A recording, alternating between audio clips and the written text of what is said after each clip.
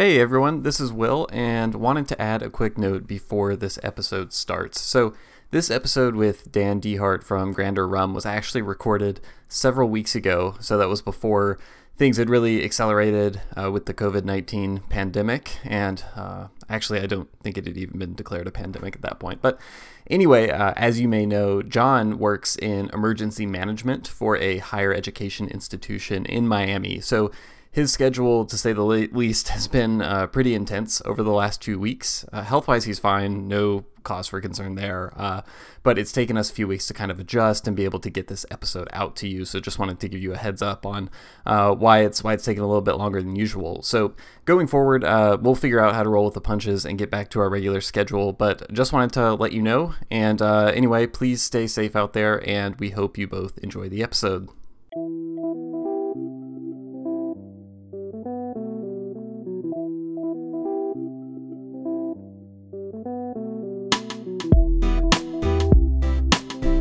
Hello, everyone, and welcome again to the Rumcast, episode 5. This is John coming down from Miami, and as always, we have Will in Nashville. What's up, Will? Hey, John, how's it going? I know we exchanged a virtual toast earlier this weekend. You may have seen that if you follow us at the Rumcast on Instagram. So we say cheers to everyone. Yeah, cheers. So we had a little toast to celebrate our first month since launching, and if you looked at the post closely, actually, you didn't need to look at it closely at all. If you looked at it at all, you probably noticed we were both drinking the same brand of rum, which is... It was a terrible hint. Which is Grander Rum. So that's a rum sourced out of Panama, and as you may have got the not so subtle hint in the post, is also the subject of today's episode, where we talked to Dan DeHart, who is the founder of Grander Rum. So, John, why did we pick Dan as kind of the next episode? What is interesting about Grander Rum? What caused us to have him on the podcast? Yeah, well, and as you'll hear when we talked to him on the podcast, and I mentioned, Grander was a rum that I just came to by chance locally and saw the bottle and picked it up knowing that it had no additives, and it was actually a store pick. So I went ahead and took the leap kind of blindly and found that I really, really enjoyed that rum. And that was one of the reasons of starting to think about talking to Grander. And then I think another reason is that there's so few of those type of products out there on the market that are, honest age statements, no additives, and especially from a place like Panama. Right. For a Spanish style rum. Right. Yeah. Kind of 100% column distilled rum. It could be a style in the category where, like you said, it is harder to kind of find something that isn't going to have sugar added, is going to have an honest age statement. And I think, like you mentioned, kind of encountering Grander in the store, that's an experience that people all over, the country, I think, are starting to see. I know in stores up here in Nashville, I'm seeing it more and more in rum groups online. I'm seeing more and more people post about it. So they're doing something that's interesting. And just to give you kind of a snapshot of what Grander has available on the market right now. So it's all sourced from Las Cabras distillery in Panama. And they've been doing that and releasing it since 2015. So currently there are 4 expressions. They're all molasses based, all column distilled, and what many, like you said, would traditionally describe as the Spanish style. So there's an 8-year-old, a 12-year-old, a single barrel cask strength version of which the 8-year-old. Which is what I had, yeah. Great, yeah. I haven't been able to get that one up here yet. I do have the 12-year-old, which is what I was using in our digital toast. But and then there's the newest expression, which is a blend of 12-year-old and 15-year-old rums that are then finished in rye whiskey barrels from Heaven Hill for 8 months. So, a variety of things, some longer aged expressions. It's something that is nice to have in the marketplace. And I think a lot of people are really seeing it as a good rum to sort of introduce people to who are a little newer to the style. It's a good, clean expression of what that style can be. And that's a lot of, what we talked about with Dan in the interview. Right. Is, one of his missions for the rum is to have something that he can take and give to people who are newer to rum. So he comes from a bourbon background. He's from Kentucky, currently lives in Florida. And was originally a bourbon drinker, John, like yourself, and kind of discovered rum and wanted to create something that you could give to people who don't see rum as, something to drink by itself, and that would essentially convert them. So that's one of the things that really stuck out to me, and I was excited to talk to Dan about. And that's what connected me to it, as well as kind of the bourbon world into the rum world. And that's something we get to talk to him about, because he himself was a bourbon connoisseur and came into the rum world very similar, as you mentioned, to me. And I think another thing that's very interesting as well is we mentioned it's from Panama and Las Cabras distillery, and there are other products on the market that are distilled from there. But unlike those products, this one is a bit different in terms of what he's bringing. As we mentioned, no additives and no sugar, and a lot of the other products from Las Cabras may not be that way, right? Right. That's always one of the interesting things to me when I talk to someone who is kind of operating as an independent bottler, where they're not distilling the product, but they're sourcing it, and Right. having to have that sort of collaborative experience between themselves and what they're trying to bring to market, Yes. and what the distillery is producing. It's just a really fascinating dynamic to me, and I especially found that part of the conversation with Dan interesting. Like, I was excited to ask him, when you go to this distillery like Las Cabras, where they are doing other products that add things to the rum and that sort of thing, and part of Dan's vision is to not do that. And so I was, one of the things that I enjoyed about the conversation was asking, like, what was that like when you said, hey, I want to create this rum, I don't want to add anything to it? What was the distillery's reaction? Were they like, are you sure you want to do that? Or were they excited about it? So getting to hear about that was really interesting to me. And I think just getting to hear about what's next coming from Grander. I mentioned the rye barrel finished expression. There's other stuff like that in the works. So getting to hear, how you decide on which types of casks to use for that secondary maturation. There's a lot of interesting stuff in there. I'm excited for people to get to hear this conversation. Yeah, one of my favorite things that is, as we get to talk to these people, is to figure out get the inside track, if you will, on what's coming next. And we get to do that here a little bit with Dan as well. And I think that's always fun for me to listen to. And I think hopefully you all out there enjoy that part as well. Let's get to the interview. I think let's just jump right in. All righty.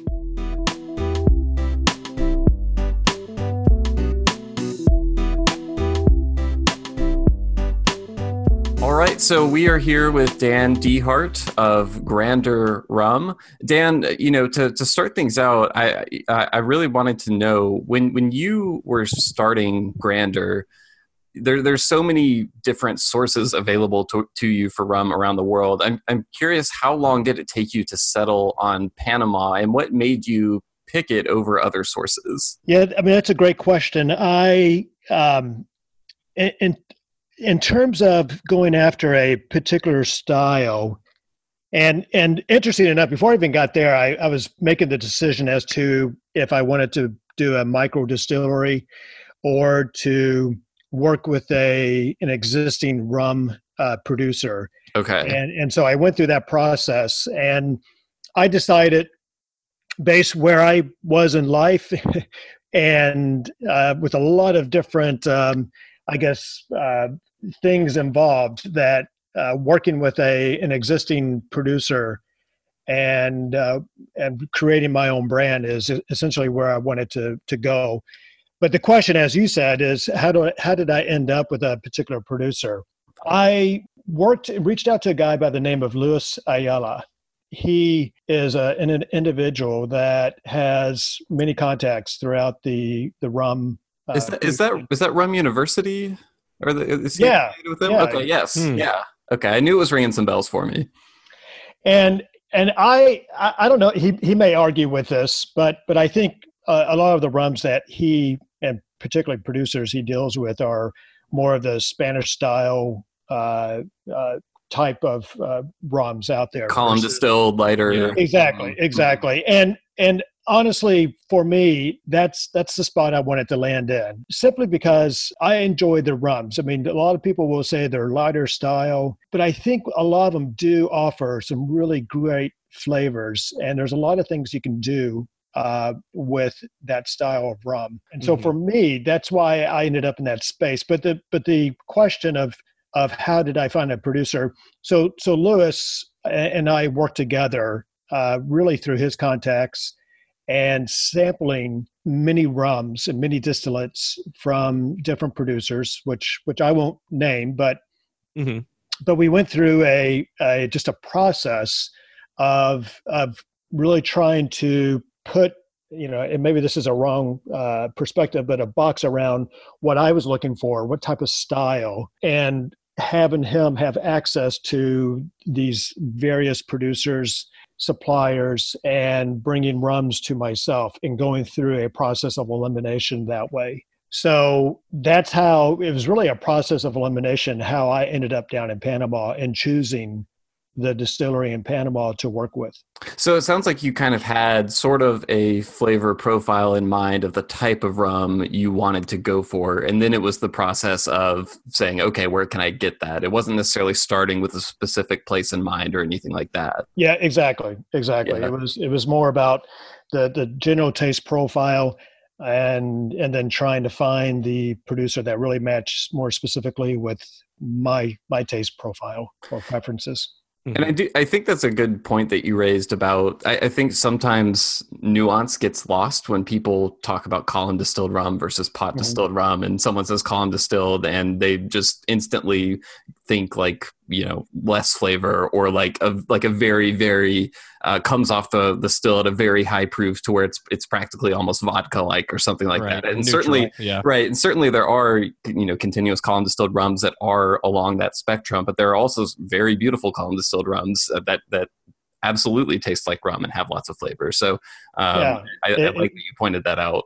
Yeah, exactly. And it was really, I guess, validated through the process that Lewis and I went through. There was a number of distillates that I was trying, and it was all aged distillates that I was examining at that point, because I knew I wanted Grander to be about aged rums. I wasn't interested in coming out with a silver rum, so to speak, or a spice rum. It was all about aged. Yeah, exactly.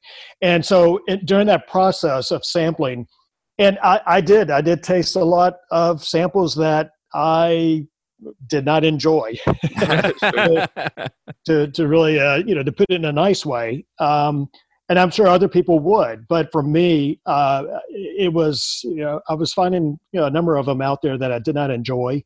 And I found a number that I did. And it was through that process that, you're right. There is a wide range of distillate coming from column distillation, some better than others. So, and then along those lines, so you found a producer that you do love. I've seen in the past, you've talked about the process of selecting rum that you use for Grander with the distillery team that you have selected in Panama, including your master blender, the Francisco Jose Fernandez. Yes. So I guess the next level of asking you about this is then, what does that process look like? And like, how often does that take place where you go down and you taste and you figure out the rum that you want to choose for Grander? Yeah, it's a really interesting process. And I would say I'm pretty lucky to have the collaborative relationship with the team down in Panama. They're very patient with myself. I did not come from a spirits or a chemist background. So for me, I came in with a lot of things I did not know, except for when I put it in my mouth, I knew I liked it or not. Well, that's the most important thing. Yeah, I think so. But, it ranges. I mean, my first product was the 8-year-old. Right. And I guess you have to understand my background. I'm Kentuckian by birth. I do love bourbon. I still love bourbon. So Same here. Those things have really influenced, I think, my product. And you could say Grander is really a representation of myself and my taste. And I knew going in that I wanted an aged product, 6 to 8 years of age. I wanted the product to be able to offer some of the oak tannins from the barrel aging, some of the molasses notes that you would pick up from rum. And I put together really I guess a list of my wish list of what I wanted the rum to deliver for me. On top of that, I did not want to add any sugar to the rum. I also wanted it to be at a higher proof than most rums that you'll find on the shelf, which happens to be 40% ABV or 80 proof. And so I ended up at 90 proof. But I put together that, I guess my points of criteria, and the team worked and produced a number of samples in the blending. And so going back to Francisco Fernandez, I really learned the value and the expertise and that has to go into, and the level of experience that goes into blending. Right. I don't think, when you come from the bourbon world, you don't really hear the term blending too much. Yeah. But in the rum world, you do. And it really gave me an appreciation for the blending and the expertise required to do that. So he went and produced various samples. And by the way, Francisco Fernandez is also nicknamed Don Pancho. So I'm sure. I was going to ask, do you call him Don Pancho, or do you call what do you call him Francisco? What is it? I call him Don Pancho. Okay, I like it. Yeah, that's his nickname, and that's usually what he's referred to as. So he produced a number of samples for me and went through the tasting process, and was able to narrow down and went through the tweaking process. So again, a collaboration to say this is okay. This is the 8-year-old. This is what I want. Right. And then after that, the new products, again, it's a collaboration of, and it does begin with me, and I'm not trying to be selfish that way, but I'm trying to go out there and produce something that really speaks to my taste. Right. And then I leverage the expertise and the know-all of Don Pancho to come in and really provide me from his warehouse of aged stock and blending expertise to come in and match what it is I'm trying to go after. Mm-hmm. So over the last few years that you said coming in that you kind of didn't have the technical expertise, but you've been able to learn that. And has that helped you to now pick what you're picking in a different way, or do you look at it in a different way, or is it really just all about your flavor profile still? I wish I could sit here and say my technical expertise has shot through the roof. But, honestly, it has not. I was listening to one of your prior casts of Maggie from Privateer. And it's really impressive, her level of expertise. My expertise is nothing compared to that. But it does. I mean, yes, I have learned things along the way, and that has helped form my approach. But it also, at the end of the day, it comes down to the palate for me. And when I taste it, it either, this works, this is, I can stand behind this, or it doesn't work. And I just push that aside and move on. When you have those moments where, you've given your criteria to the team down there and they bring you something and it's just not what you're looking for, what does that conversation look like? Is it hard to have, or take me through what that's like? It's not hard to have. I mean, it's in the sense because they're professionals and they welcome the feedback, and in their eyes, I'm their customer. Mm-hmm. And so what I'm going after at the end of the day is what they're trying to serve. So that perspective from them makes it easier. But where it becomes challenging is when I bottle, I do a production run. I do go to Panama to approve the batch. Mm-hmm. For some people, and they may say, well, you created it once, reproducing it should be easy. Mm-hmm. And, but, I'm not sure, anything is perfect. And so when I go down there, I do approve each batch, whether it's the 8-year, the 12-year. The single barrel is a bit different because it is what it is. You're bottling that barrel. So that makes it a little bit easier. But the other products become a bit more challenging. So when I go down there, and typically I'll fly down there and I'll say, hey, can you drop the samples off at the hotel? Because I just want to spend time by myself with the samples. I bring samples from prior bottlings with me, and it's a conversation between myself and the rum to really say, okay, awesome. Is this batch matching what I'm expecting out of what the 8-year-old should be, the 12-year, or whatever the product is. And sometimes, there's something missing, and I'll reject it. And they'll go back, and based on my rejection notes, they'll go back and make the adjustments. And the adjustments are finding the other barrels of rum that are going to bring in some of the notes that maybe the batch does not have at that point. That's actually interesting, the idea of you doing it alone in the hotel room, because I think when people imagine what it's like, they imagine this very, romantic, like cellar room surrounded by the barrels and like, whole team around you tasting. But I could see how that would be, how it would be nice to be able to have that privacy. So you're not having to adjust your reaction for an audience or anything. Yeah, it's yeah, exactly. I mean, there are times when, because of time pressures, I'll do it in the production office, and they'll usually 4 people come in. They'll bring the samples, and they're all sitting there, sometimes chatting, sometimes looking at me, and I'm tasting, starting to sweat, going, "Oh my God, the pressure's on!" But it isn't. It isn't. The pressure is never on. The only pressure is if I reject it, then it delays bottling.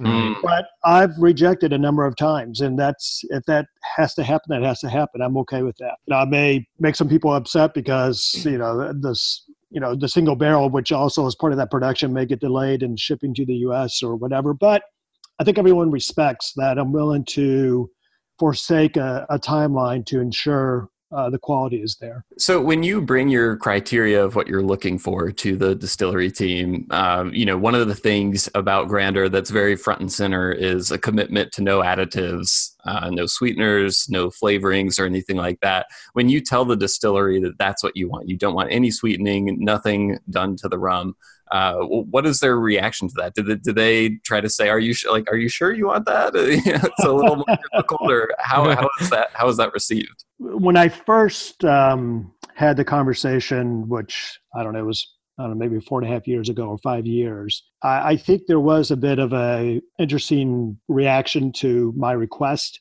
of I'm not looking for a sweet rum. Because that may not be true of all their clients. No, yeah, it's not. One would assume, yeah. Yeah, exactly. And so, let's be honest. There is a large market out there and demand for people who enjoy sweet rums. I've heard about this. Yeah, it exists. There's a lot of people who are out there, and the reaction is, "Hey, Americans, they have a sweet tooth and they want sweet." Right. And, there is a lot of truth to that. But from my perspective, where I came from, being a bourbon guy by birth, Scotch drinkers would say bourbon is sweet. Yeah. Yeah. Right. Yeah. So there, that white oak does play a role in producing those flavor profiles that some people say are sweet. So, you do hear a lot of people talk about bourbon and it being sweet. But anyhow, it's not sweet in the way that some rums are sweet, obviously. And that's what I was after. And so, yeah, the reaction was really interesting as to, hey, Americans have a sweet tooth. Are you sure? And I'm like, yes, I'm very sure. And secondly, there was kind of an interesting reaction that I wanted to bottle it at 90 proof. Again, most rums being at 80 proof. But again, being a bourbon guy, there's not many bourbons out there that you'll find at 80 proof. It's all going to be, higher than that. And that's what I was used to. And again, that's what I wanted to create, was really a product that spoke to me. Yeah, no. And, as a consumer, I'm grateful for that. One of the things, there are so many times where I find a rum at 80 proof that I think is good. And I'm like, I wish this just had a little bit more, at least getting up there to 90, hopefully to 100. But it's nice to see a rum like yours that is available at 90 proof at the price that it's at. Yeah, I appreciate that. I think so as well. And, I think it's a good quality distillate that people will enjoy. So Dan, when we spoke at Miami Rum Congress, I was gushing about your bottle design a little bit, and I find that the Grandeur's bottle design is elegant and modern in a way. And for me, it was the rare case where a bottle actually drew me into the product on the shelf long before I knew anything about the rum inside of it. Can you tell us a bit about what went into that design and your overall presentation? And was this just you sitting in a hotel room coming up with this? or were there others involved? And can you tell us more about that? Yeah. So in this case, there were others involved in this. And, it was a really interesting process. I decided to hire a design group and At least at the time, they were pretty small. I'm not sure if they are now, but they're out of Austin, Texas. Mm-hmm. And it really was referred to me by an acquaintance of mine out of Kentucky who worked for Brown-Forman. Said, hey, we had actually looked at this company and have engaged them to do some work, and you may want to look at them because they're pretty small and they're hungry. And so I did. And it was interesting because the first thing when I decided to go with this group is they sent me a 12-page form to fill out. Wow. And it was all emotionally based question about. Interesting. Yeah, it was about my brand as to my vision, what it represented, et cetera, et cetera, et cetera.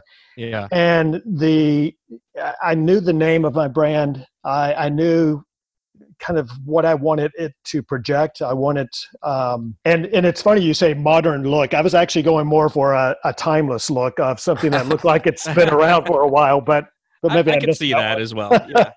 but I guess strangely, when I look at it on the shelf, most of the bottle designs that I see are different in terms of just the shape is circular as opposed to what you have there. And to me, it just comes out as modern. But I see exactly what you're saying in terms of a classic design as well. Yeah, to me, it was I was trying to get more like classic, a little rugged, just something that was represented the product. The product being.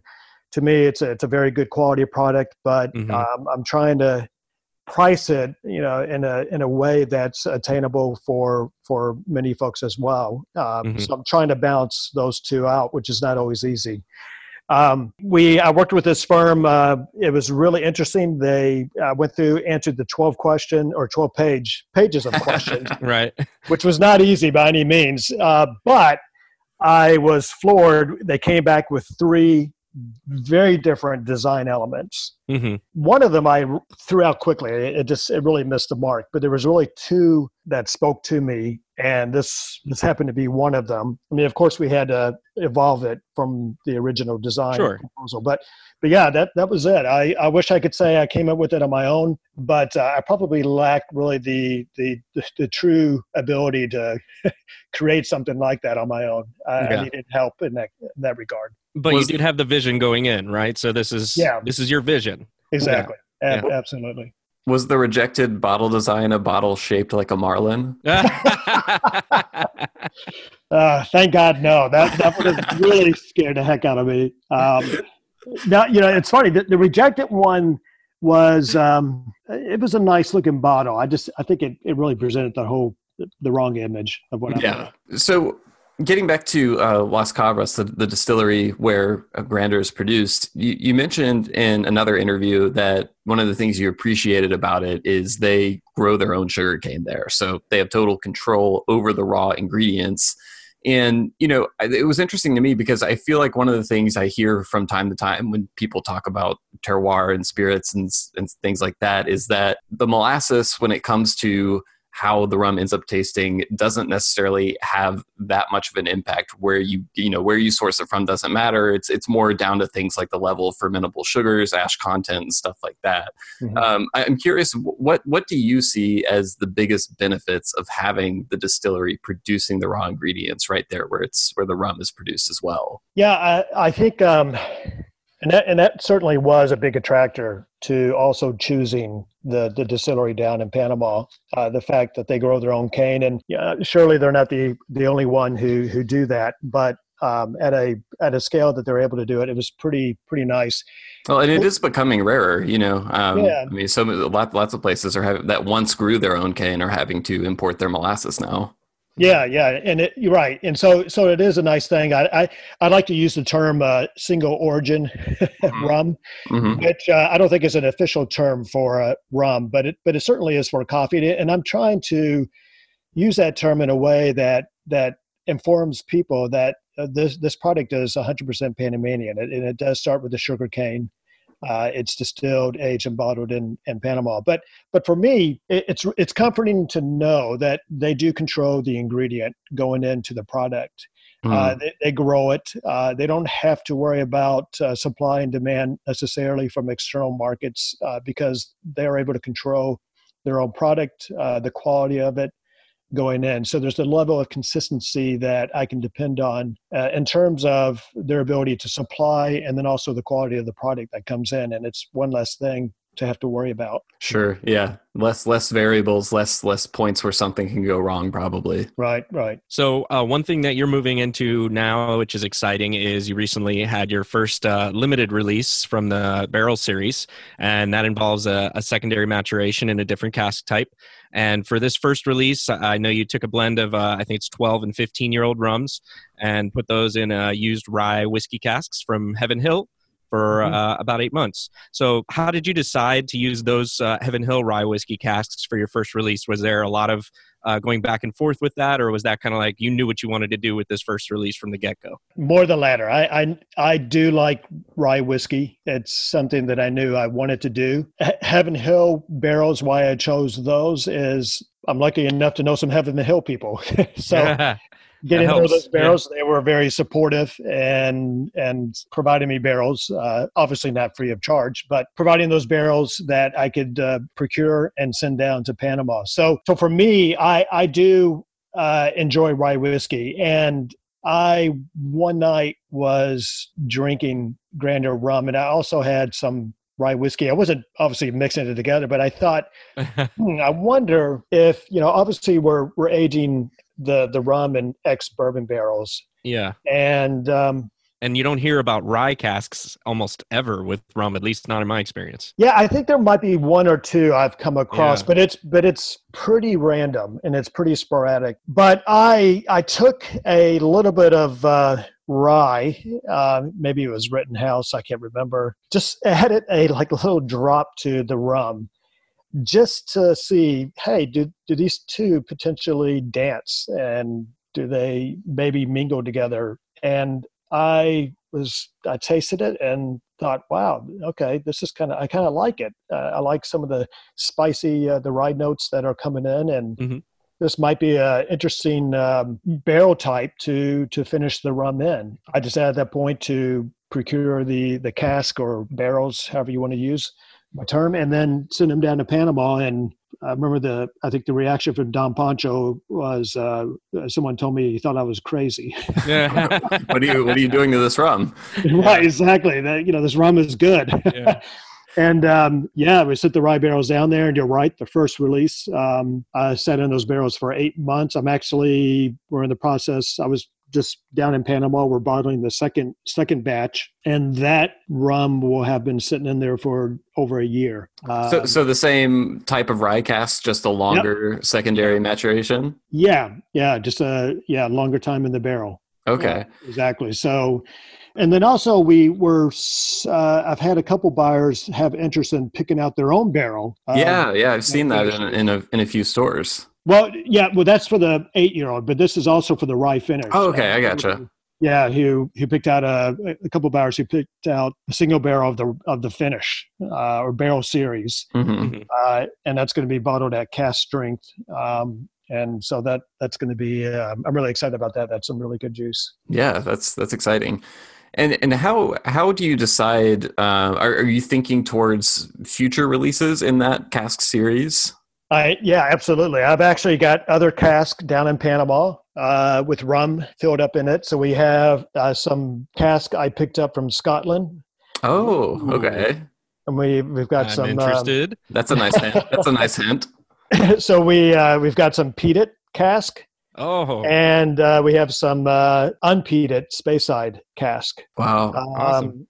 And so I was down in Panama sampling those, and boy, it's, to be honest with you, the unpeated Speyside cask, when I did my pre-work, which was the sophisticated approach I told you about the rye, where I take a little bit of the scotch, add a little drop, make them dance. Yeah.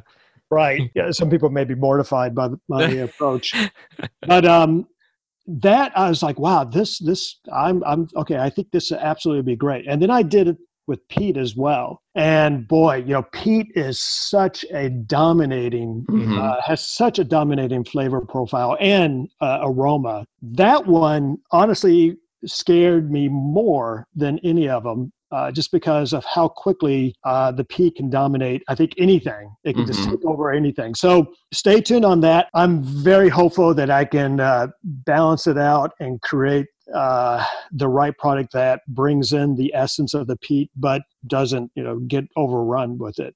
Yeah. So the Scotch, and then also I picked up some barrels back from Kentucky. So some of your listeners may be familiar with Woodford Double Oak. I love Woodford Double Oak. I'm a fan. So what they're doing is, so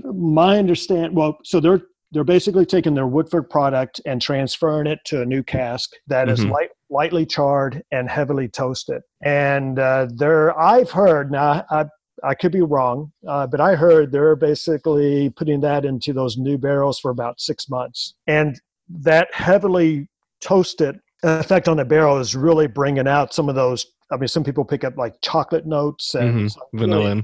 Vanilla out of there. So I picked up some of those barrels and also sent those down to Panama, and we've got rum in those barrels right now. So that one is interested and are going to be interesting, I think. Man, yeah, all kinds of interesting stuff coming down the line. And, I actually, for the first time, had a rum that had gone through a secondary maturation in, it was a Lafroig cask, which I don't know if you've had Lafroig, but, heavy on the peat. A lot of those tire fire. Yeah, a lot of those Scotch characteristics that people are either like, oh, I love this, or please get that away from me. Yeah. It was a privateer distiller's drawer release that a rum group had done a barrel pick for.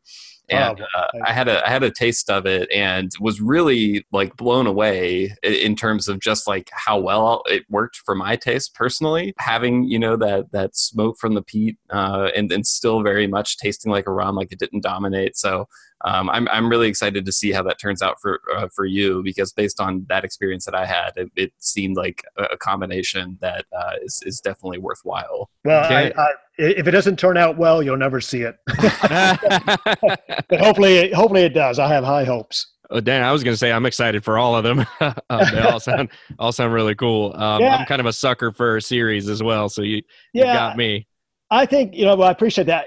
For me, it's, again, I think this brand really is a representation of who I am. And I like trying new spirits. I'm not wedded to any, I obviously declared I love bourbon, but obviously I love rum. I like to drink some scotches sometimes. But I like to try a lot of different spirits and get introduced to new flavors. And so for me, the barrel series is really a fun way for me to tap into adding new layers of flavors and even aromas on top of a distillate that is already good. It's just exactly enhancing it.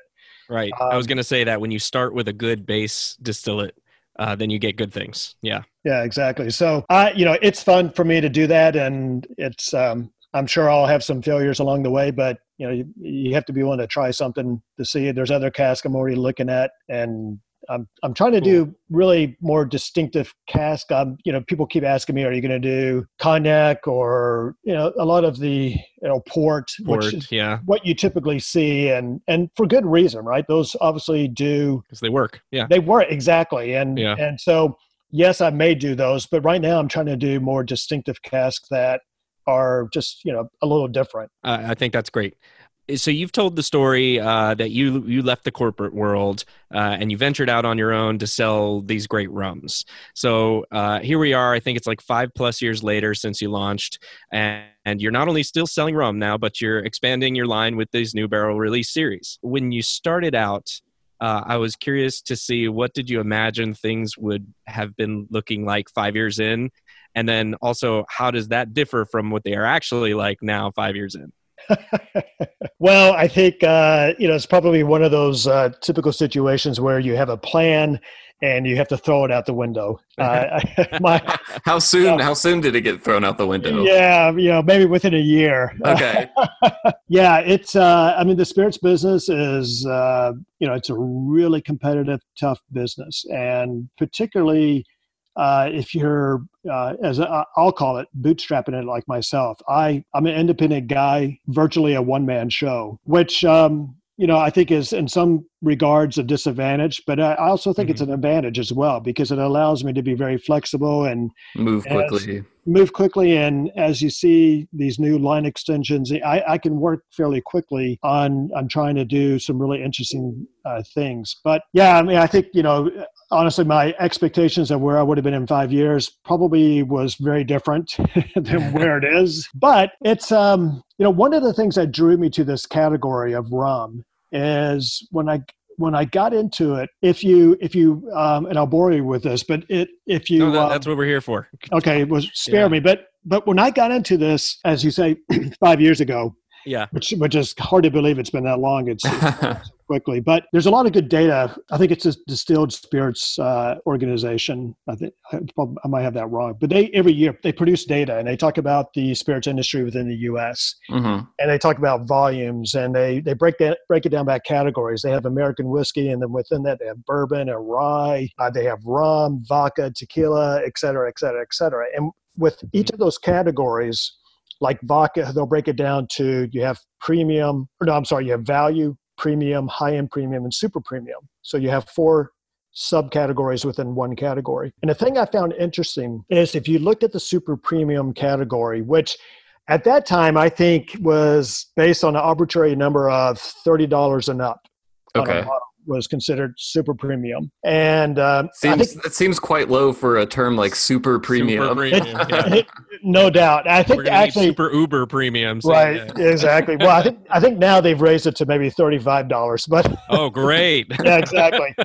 But it looked like most spirit categories were trading between 8 to 15% of their overall sales was based on super premium. So if you took tequila for an example, maybe 15% of all tequila sold in the U.S. is super premium. It falls in that subcategory. And so if you looked across generally, the bourbon, the vodka, the tequilas, usually 8 to 15% of those categories being sold were super premium. Rum, at that point, I think was roughly like 1.2%. Wow. Yeah. Of all rum sold in the U.S. was super premium. But the overall rum volume was pretty staggering. I don't remember the number, but it's big. And I was like, wow, why is that? This is such an outlier. And that really attracted me to it. And it just dawned on me that I think most American consumers for spirits don't understand that there's really nice rums out there that exist. And that's why we exist. Yeah, exactly. No, exactly. You're exactly right. But there's this whole spirit category that most Americans are not aware of that is just waiting to be discovered. And it's year over year. It keeps growing, which is exciting. Yeah, actually, one of the things I had down to ask you about coincides nicely with that is, it's basically part of your job description now to become someone who can convince American drinkers that rum isn't just a party spirit that you kind of bury in sugary cocktails. So I'm guessing you've tried a lot of different approaches to winning people over the years. So what do you think it's going to take to do that on a large scale, not on just the individual level, but to really get that figure that you mentioned earlier of just 1.2% up to somewhere approaching the level of other spirits categories? Boy, that's a great question. I think I think really it's a community effort. I think things, exactly what you're doing is a big part of that. I see these bourbon groups around the country where you have folks that are part of these bourbon groups that are starting to wander around into different spirit categories because they're realizing that there's really good spirits out there besides bourbon. I mean, bourbon is great, rye whiskey is great, but there's a lot of other great spirits. And so those folks I'm seeing are also having a tremendous impact on the consumer because as I like to say when I got into this, my idea and goal is that at some point, middle America, it's not just about the coastlines, but middle America starts to really get into rum and enjoying rum for what it really is, the good stuff. And so I think those bourbon groups are really playing and I don't think intentionally, I think it's just they have discovered that there's these great rums out there. Right. And they're talking about it. And it's sparking interest, and things like that I think are going to have a huge impact on this industry. Well, you're talking about me. specifically in this case, because that's exactly my story. I talked about, I came from bourbon as well and was able to try some quote unquote super premium rums and fell in love with the category. And there was just so much, as you mentioned, kind of exploration in rum, but also to realize that bourbon wasn't the only thing out there that had a good quality base kind of distillate behind it, and this whole world existed that I was kind of unaware of. And I fell, head over heels for that. So I get exactly what you're saying, and I agree 100%. In fact, there's a Miami Bourbon Society. I haven't even told Will this yet. That I'm going to try to breaking news infiltrate very soon with some high-end quality rums and introduce them to with the hopes that we can also let them know that this is great product that's out there. And that's funny that you kind of are talking about this, because I had this kind of aha moment with rum, and I see a lot of people do have that aha moment. And you've talked about that in the past, where you've mentioned like in interviews that you love seeing the moment when that happens for other people. No doubt. I guess, did you ever have that aha moment with rum as well? And if so, could you tell us the story? Well, of course I did. I think just like yourself, I did. And I do remember it. I guess it was the early 2000s. My wife, Jill, and I, we have done sailing trips where we would bareboat. We would rent our own sailboat in the Caribbean, and she would have trust in me or blind faith in me to get us around the different islands. And so we went to one spot where we rented the boat, and the people, or actually the company we rented the boat from, had placed a bottle of rum on there. And actually it was Puster's rum. I'll tell you about. And at that point, I mean, I was not at all a rum drinker. And to me, rum was frozen daiquiris or pina coladas that were just uber sweet. And that's what I thought. And they had this rum. And then before we departed the port, we did a grocery run. And I remember Jill bought some stuff to mix it with, and to make whatever, I can't remember what. But anyhow, one night on the boat. Painkillers, because Puster's trademarked it. Exactly. It wasn't that, but I did have a painkiller from the bar down in the BVI's. There you go. Yeah. But so I remember one night on the boat after we had cooked out, and I was sitting there, and I did not want a sweet drink. My palate was already done with that. I was missing my bourbon, because usually my bourbon I'll drink over ice or neat. And so I poured just a little glass of that neat and took a taste of it, and I was shocked. I was like, wow, this is not like the typical rums I've had in the past. And it really just threw me for a loop. I couldn't believe it. At that point, I was like, what is this? And I looked at it, and it just was not what I was expecting. And I was really pleasantly surprised and taken back. And that was my aha moment. I realized that, wow, there's this whole other category of rum out there that exists that I wasn't aware of. And it really pushed me down this journey. Yeah. Yeah, exactly. Yeah. Then thinking about that and your journey specifically, and then how that led you into Grander Rum, what do you hope are like the lasting impressions that consumers will have about Grander Rum? Like, how did you try to engineer the product to meet that goal? What are the things that you want people to remember? So for me, I mean, the biggest thing is I want to have a quality, honest product that at a fair price. I want to bring something to market that people are really happy with. They enjoy it. They realize after they taste it that it is a quality product that for them they can experience and appreciate what I'm doing. So it's creating Grander Rum, or I think it's probably true for many people who create come out with a product. A lot of people want to come out with a product that they can hang their hat on and be proud of, and really feel like that people appreciate what it is you're doing. And so for me, that's Grander Rum. It's coming out with a product that will speak to a lot of people, a wide range of people as well. For me, what's the most enjoyable part is converting these rum naysayers, which I was, to tasting it and going, wow, this is rum. Yes, it is rum. And really just getting excited about the product and something that they can hang their hat on, and knowing that every time they pick up a bottle of Grandeur, it's going to be a quality distillate that they're going to enjoy. And looking toward the future a little bit, Dan, and certainly not implying that you need to do this. And I know you have a great team down there in Panama. It sounds like you have a great working relationship with, but hearing that your kind of aha moment came from a rum sourced from Guyana, I'm curious if you have your eye toward other rum producing nations at any point with Grandeur, or if you plan to really stick to bringing out just that Panamanian rum. Yeah, that's a great question. I mean, right now, so in the short term, yeah, I'm sticking with Panamanian rum, and I think for a couple of reasons. One, I think there's I've barely have scratched the surface in the market.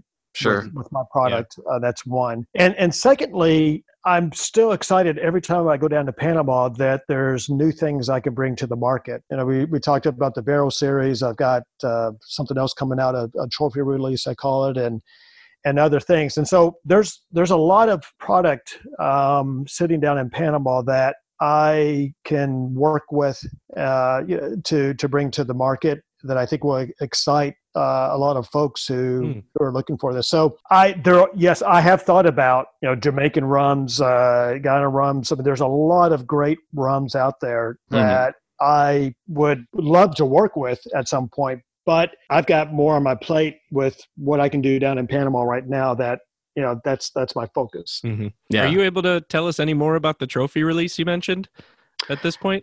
Yeah. Actually, I'm bottling that down there as well. So the trophy release is a small batch offering. I mean, at least it's small batch now. But it's rums that I am selecting down in Panama between the ages of 8 and 15 years and blending those together to create a small batch offering. And so it's really picking out some really interesting, I think, delicious rums that are aging down there, and in creating these small batches. So it's a rum that should offer a lot of flavors and aromas, and I think be really just delicious on the tongue, so to speak. And so that's really what it is. I plan on, assuming that it's well received, plan on releasing batches maybe twice a year. Each batch obviously will carry its own batch number, and you can and should expect differences from batch to batch. But they're going to be between ages of 8 and 15 years. And the first batch is bottled at 55.2% ABV, so it's going to be higher proof alcohol as well. I like it. For me, I draw back to my bourbon roots. I do like small batch products that are coming out. I think they're really interesting. There's a lot of, you got Kentucky Owl, you have Little Book out of Jim Beam, even Booker's is a small batch offering. And there's Four Roses, and there's plenty. Yeah. And so those products to me are just out of this world. And I feel that there's this great age stock down there between the ages. And I personally think, and I'm sure people would disagree with me, but for whatever reason, I think the sweet spot for at least aging down in Panama is between ages of 8 and 15 years. I think I can get consistently some great product there. When you get beyond that, I think then you have to start dealing with a lot of the wood effect. Yeah. Not to say that there's not great products that are after that age, but I think it becomes more challenging. But for 8 to 15, that seems to be the sweet spot. And that's why the trophy release is going to focus on that range of aged. Awesome. Well, we'll definitely keep an eye out for that as well. For sure. Dan, thanks so much for taking the time to answer our questions. I know you mentioned you had listened to a previous episode, so you may be familiar with this. If you're not, if you didn't make it to the end, I won't hold that against you. But we have an optional final segment that we always do with our guests, where John asks a series of rapid fire questions over the course of 1 minute. So I have to ask you now, are you up for it? Bring it on. Let's do it. All right. I've got a minute on the clock, and go. All right. Neat or on the rocks? Neat. Column, pot, or blend? Well, all of the above, but I'll have to pick columns since Grander's it. All right. Your favorite rum mixed drink?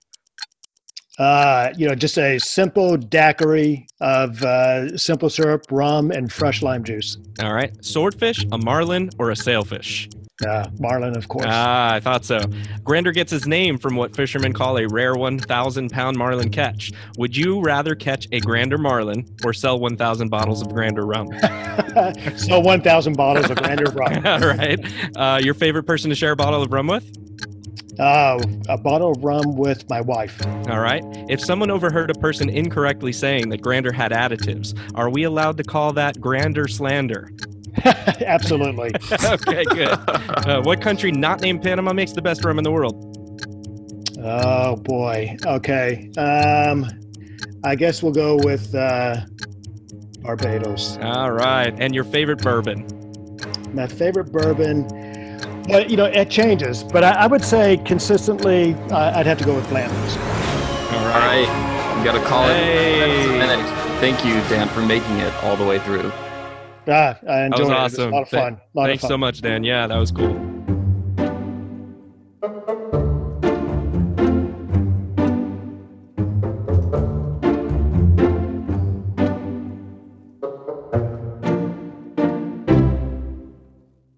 All right, everyone. Thanks again for listening to another episode of the Rumcast, our interview with Dan DeHart. If you like what you heard and you want to check out more about Grander Rum, you can go to their website. It's at granderrum.com. You can look them up on Facebook, Instagram, etc. And actually, their website is pretty well put together. I was impressed with it. There's a lot on their. I like it a lot. Yeah, there's a lot on their production process. It kind of takes you through it step by step. So check that out for sure. Look for them at your local stores if you want to support what Dan's doing, which I would encourage you to do. Yeah, and as always, if you like what you heard and you want more Rumcast, let us know. We loved hearing from you all and the feedback and figuring out what you like about the podcast, what you want more of. Really keeps us going and gets us going in the right direction for future episodes. So Apple Podcasts, Google Podcasts, anywhere you really get your podcast, give us a review. That really helps. Let us know if you're enjoying it, and we will see you on the next episode. Yeah, we'll talk to you then.